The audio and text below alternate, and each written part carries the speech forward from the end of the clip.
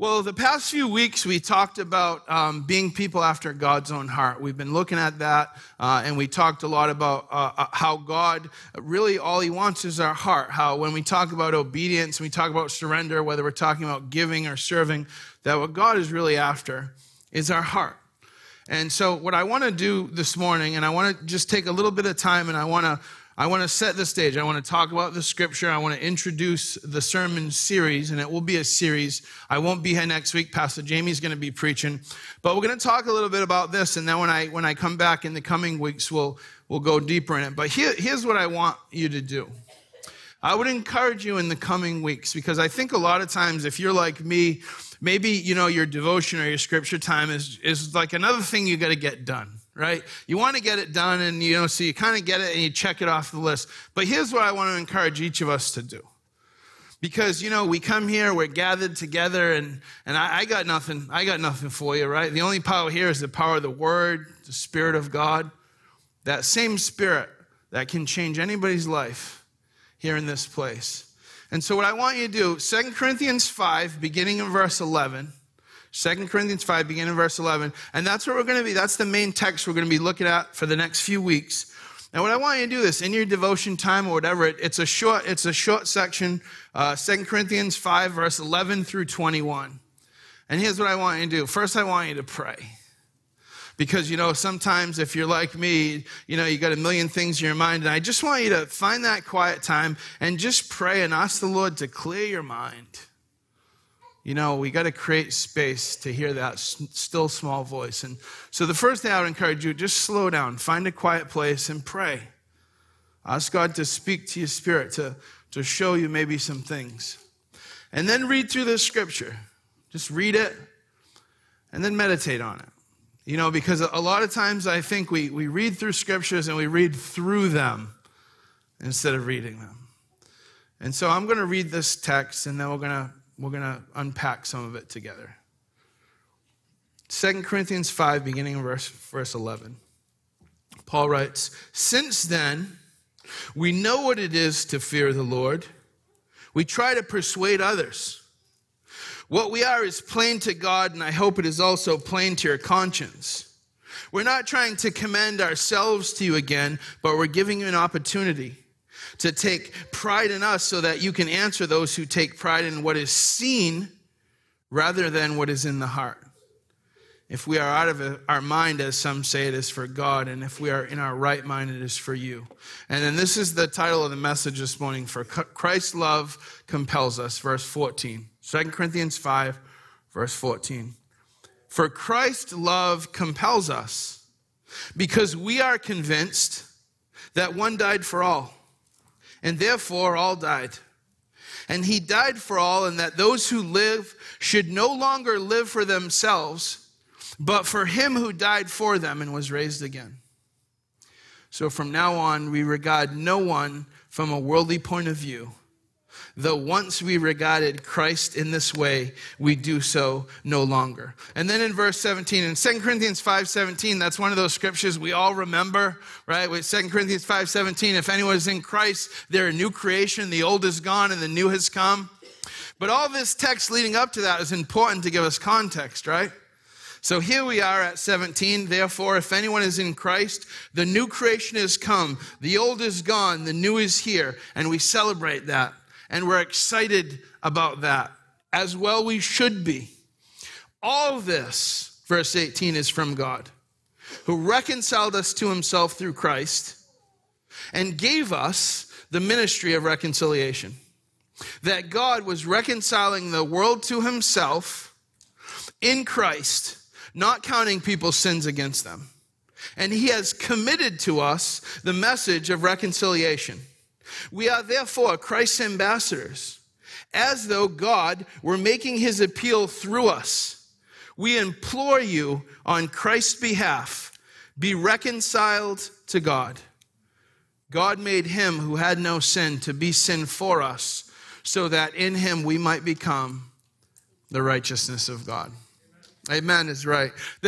Paul is so deeply theological in all of his writing, and he's also so deeply practical and pastoral.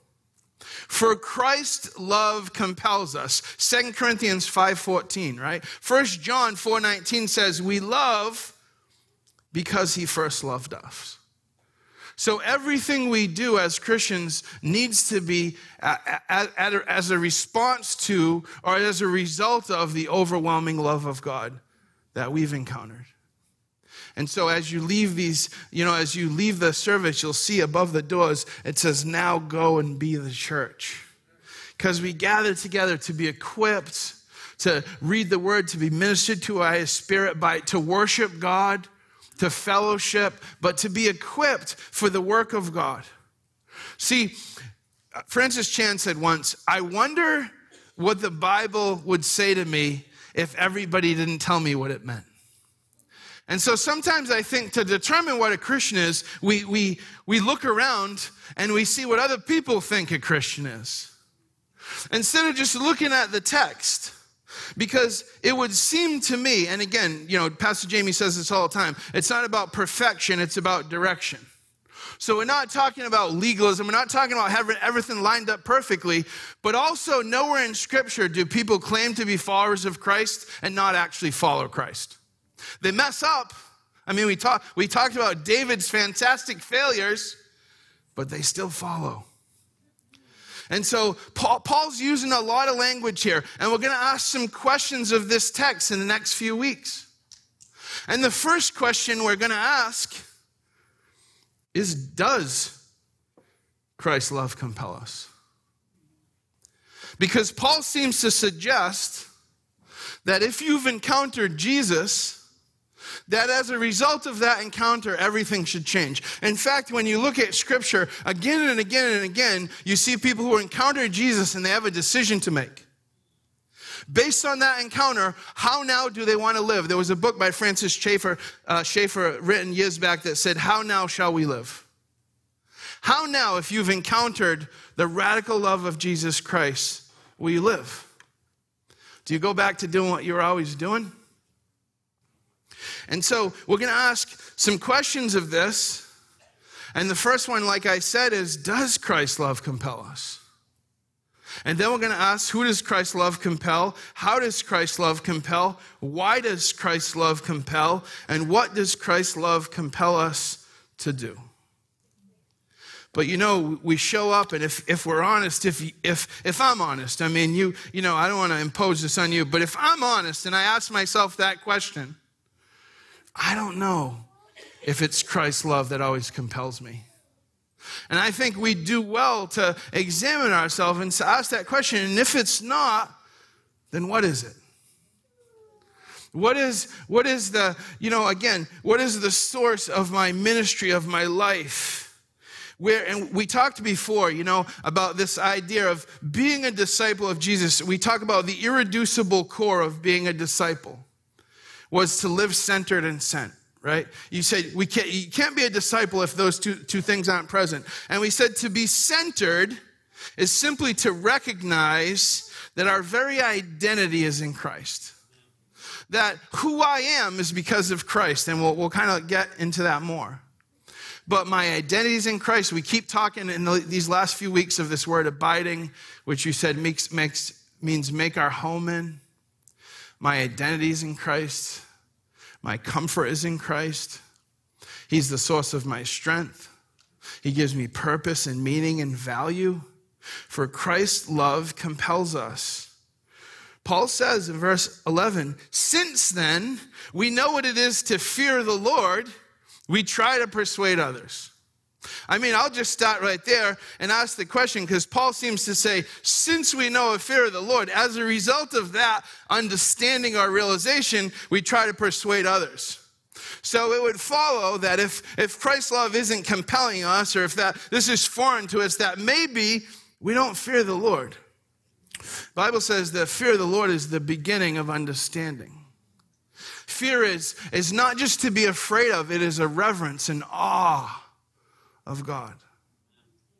See, Paul's entire life and ministry after he encountered Jesus Christ, and Paul wasn't just like, again, it's so easy in Scripture to sort of, make it a little bit cleaner and, kind of, strip out all the humanity and clean it up a little bit. But Paul stood by as somebody got stoned to death. And we don't have to go into that, but can you imagine? Sadly, there are places in the world where that still happens. But can you imagine being there present and not only not stopping it, but being like, yeah, that's the kind of guy Paul was. Just so you don't think Paul was kind of a nice guy, he just said, no, Paul was a disaster. Paul was zealous for the worldview he had. Paul was on a mission, like some of us are on a mission to build our own kingdom. Paul was on a mission to do something, and then he encountered Jesus. And again, one of the best apologetics, one of the best defenses for the Christian faith is the life of Paul. How do you explain the remarkable change in Paul's life? He encountered Jesus, and that changed everything for Paul. And so you put Paul in jail, and Paul would go, how am I going to get these people saved? You take Paul and he goes to Athens, Mars Hill. That's like the Harvard or the Cambridge of the day, right? That is the best of the best, the most elite. And everybody would stand around and they would speak eloquently, and then everybody would say, oh, you're so brilliant, stuff humans do. And Paul shows up and they got statues and they're a mess. They don't know what's going on. And Paul very well could be like, you guys are all a mess. Nobody knows what's going on. You're worshiping statues. You're all going to hell. You're evil. He wouldn't have been wrong. I just don't know how effective he would have been. So Paul's method of evangelism is always to take people from what they know or don't know about God and bring them to what they do know. And so Paul is always, I want to be all things to all people, that I might win some. And I wonder in our conversations if we're so concerned with having the right rebuttal or the right answer, and we're so concerned with being right instead of being righteous, and with winning an argument instead of winning a soul. See, I've said before that we're supposed to be fighting for the culture, not against them. And so the way we engage is important. Peter says it like this: be prepared to give a defense or a reason for the hope that is in you. Peter's saying, live in such a way that people are going to ask you, because he says when. So Peter's saying, look, when people come and they ask you, be prepared to give a defense. When they say, why do you have hope in a world where it doesn't make sense to have hope? But then he says, but do so with gentleness and respect. Because oftentimes, as my wife reminds me, it's not just what we say, it's how we say it, right? Sorry, Mom, I'm trying to learn that one. I'm trying, Since then, we know what it is to fear the Lord. We try to persuade others, right? And look at the language he uses in verse 16, because we've been talking about this idea of the heart. It's always the heart. From now on, we regard no one from a worldly point of view. Paul's going, you can't look at people and make determinations just based on what you see. That's not what God does. And then these are the words that are used right after he tells us we're a new creation. The old is gone and the new has come. It's always interesting when we isolate as humans, when we isolate sections of Scripture and we celebrate them. I'm always interested in the sections that we celebrate and why, right? And I get it. And so that's very reassuring and comforting. Who doesn't want a new life? But that new life comes with a new obligation, right? That new life comes with a new king on the throne of our heart. To be a follower of Jesus indicates that you have some desire to follow Jesus.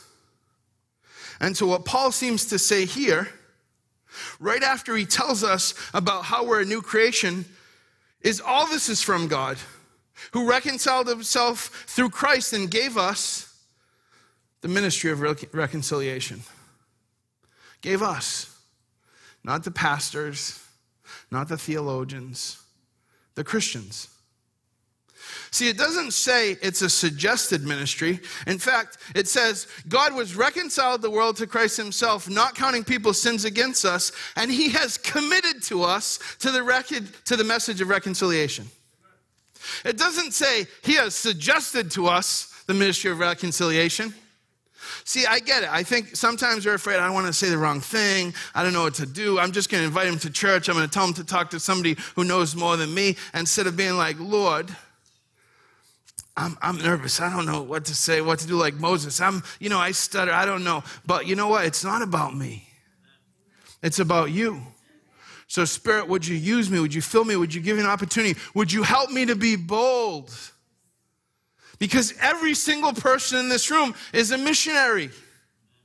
I've said before, there are people in your lives I'm never going to encounter. There are people in your lives. There are things that God has for you to do that only you can do. As Christians, everything we do ought to be as a response to the love of Jesus. Everything. Our mission is clear here. It's to be and make disciples of Jesus, right? That's why we exist. We didn't come up with it. It's the Great Commission. It's what Jesus gave to his disciples before his ascension, right? What did he say? Go and make disciples. And I'm going to be with you to the end of the age. Right? That is not a suggestion. It is not the great suggestion. It is the Great Commission. We've been committed to do that. And so our vision statement is the way we do the mission, right? Our mission is to be and make disciples. Our vision is love God, love people, reach the world. We're going to talk about it more tonight. That is how we be and make disciples. Love God, simple. It's the first thing. We're talking about Christ's love compels us. Again, first question is, does Christ's love compel me? Have I had a radical encounter with Jesus Christ? I mean, who does Christ's love compel? Was it Paul talking about? Was Paul talking about the authors of the Bible, the Pharisees himself, just pastors? He's talking about all believers, every one of us. And see, a lot of times in life, what we do, and we lose in this, is we choose what's easier instead of what's better. I've said this before, and I haven't thought about this in a while, but, earlier in ministry, I don't know, in the last, 10 years ago, maybe, whatever. But I was a computer guy. I mean, that's my background. I'm an IT guy by trade. I still do that. And it's easy. And you get paid a lot of money. And that's an easier life. In fact, when I was going to school for ministry, I remember my son was younger, and I was telling him I was going to, transition to ministry and go back to school. And he's like, oh, you're going to, get a degree, make more money? And I'm like, no, I'm going to make less money. It's like, he's a kid, 16. That doesn't make sense. Like, someday you'll figure it out. Because it's about the call of God in your life. It's about the call of God in your life. His will never take you to where his grace will not sustain you. You know where I saw that for the first time? I was in Teen Challenge, and we were doing a moving job. You used to be able to hire Teen Challenge to move in. There was an older lady, and we went to her house, and it was like a needlepoint thing. I was having a tough time. I mean, I can't do this anymore, And we go in a bedroom, and we're going to move some of the furniture, and I see the needlepoint. It's like the only thing hanging on the wall. And it said, God's grace will never take you. God's will never take you, rather, to where his grace will not sustain you. I was like, thank you, Jesus, right? See, it's not so much about being happy as it is about being holy. And as we live holy, what we see is that makes us happy. See, every time Jesus encounters somebody throughout Scripture, every single time in that exchange, he is inviting them into something unfathomably better. It is incomparably better. And we don't believe, we don't trust, we don't understand. See, God saves us from the power of sin and death. And practically speaking, that's what that first part looks like. Saving ourselves from sin really means saving ourselves from ourselves.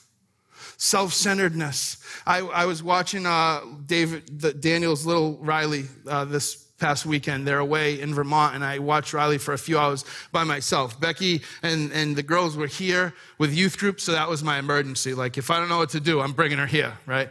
But we were hanging out. We had a few hours, and she's the cutest, and I love her. But like we've said this before, our default, and you can look at a sweet little kid, our default is always to do the wrong thing. It is always to be selfish. And again, you see it. It's just so interesting to me because you see it in kids. And why is the default the wrong thing? Why is it you have to teach kids to do the right thing?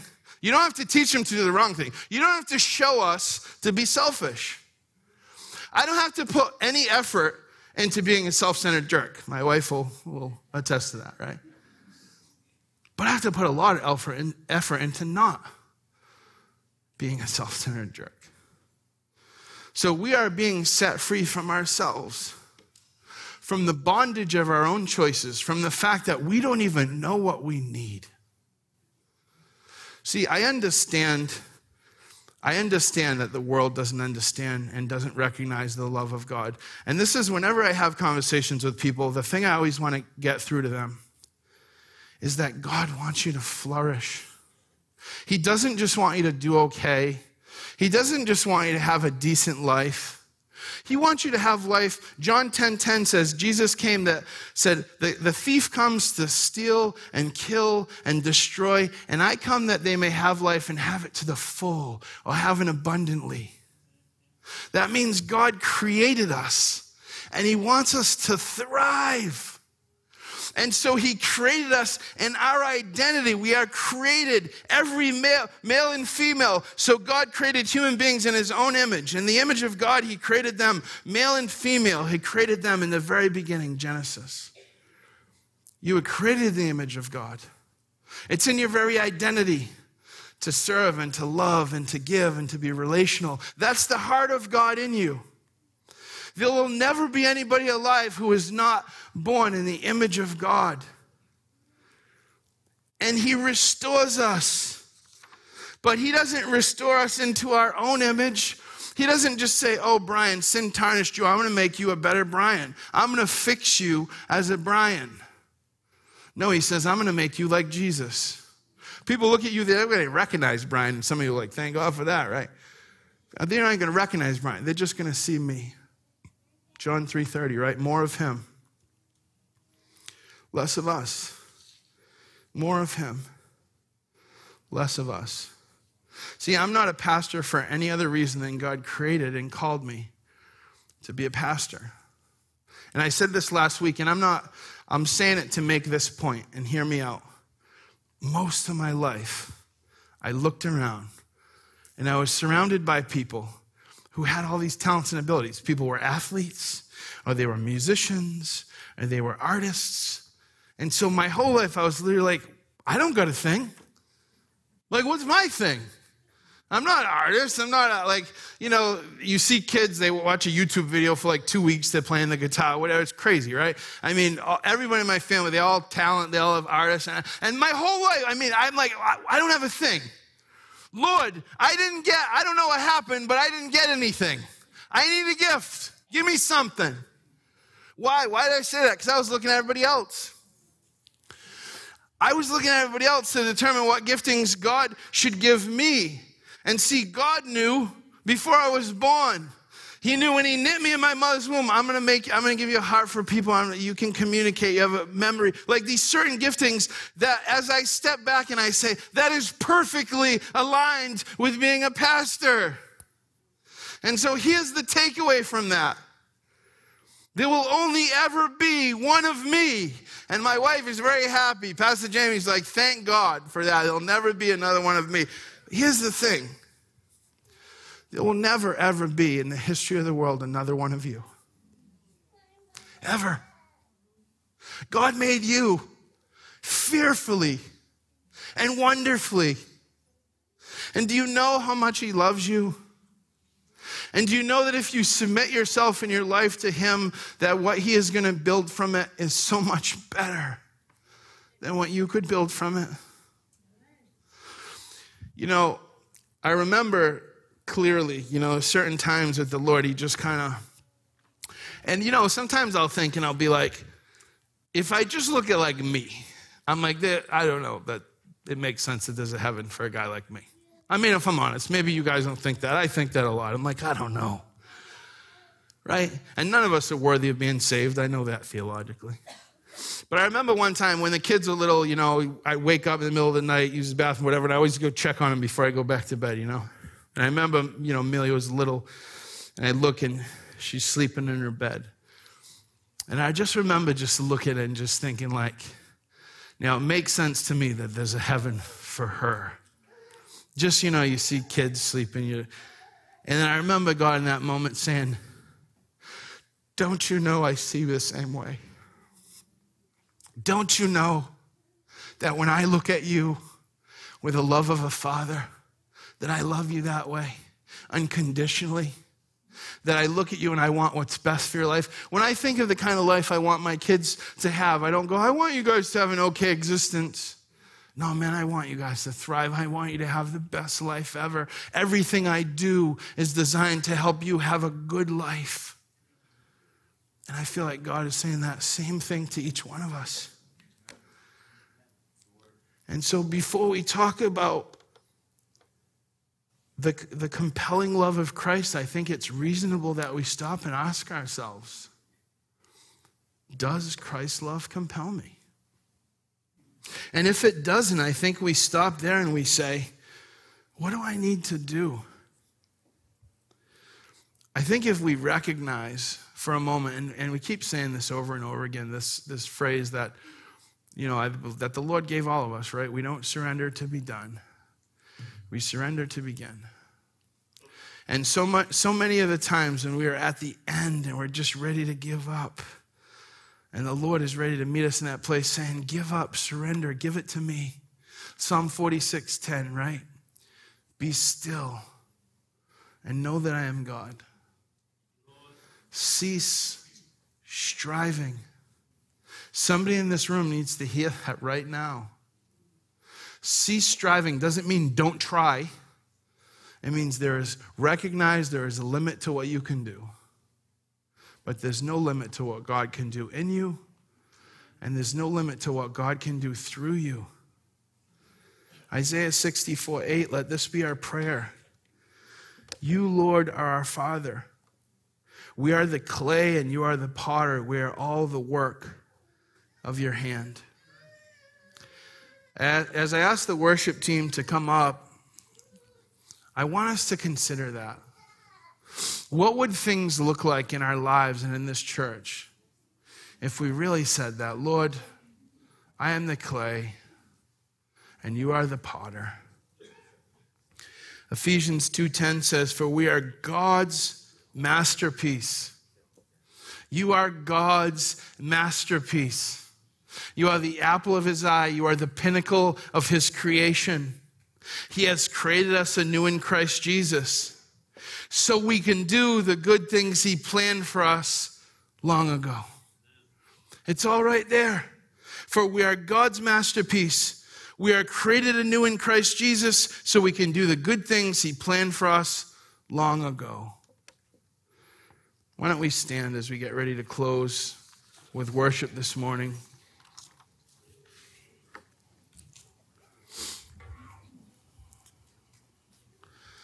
Lord, we come before you now, and I pray that you would do what we simply can't, that you would bring us gently to the end of ourselves. God, I know there are struggles in this room. I know there are difficulties. I know there are people who are barely hanging on, God. Maybe they barely got here. And God, would you speak to them in ways that we can't, God? Would your Spirit penetrate our hearts? Would your Spirit soften our hearts, God? Would you do what only you can do here in this place, God? Would you change lives? Would you change eternities, God? Would you continue to work in us that you would be able to work through us? God, give us a heart like Jesus so that, like Paul, we can say, I want to be all things to all people that I might win some. God, my prayer is that over these coming weeks, that each of us can learn what it means and live to be compelled by the love of Christ. Because that love is the only hope the world has ever known. And that love has the power to change everything. In Jesus' name.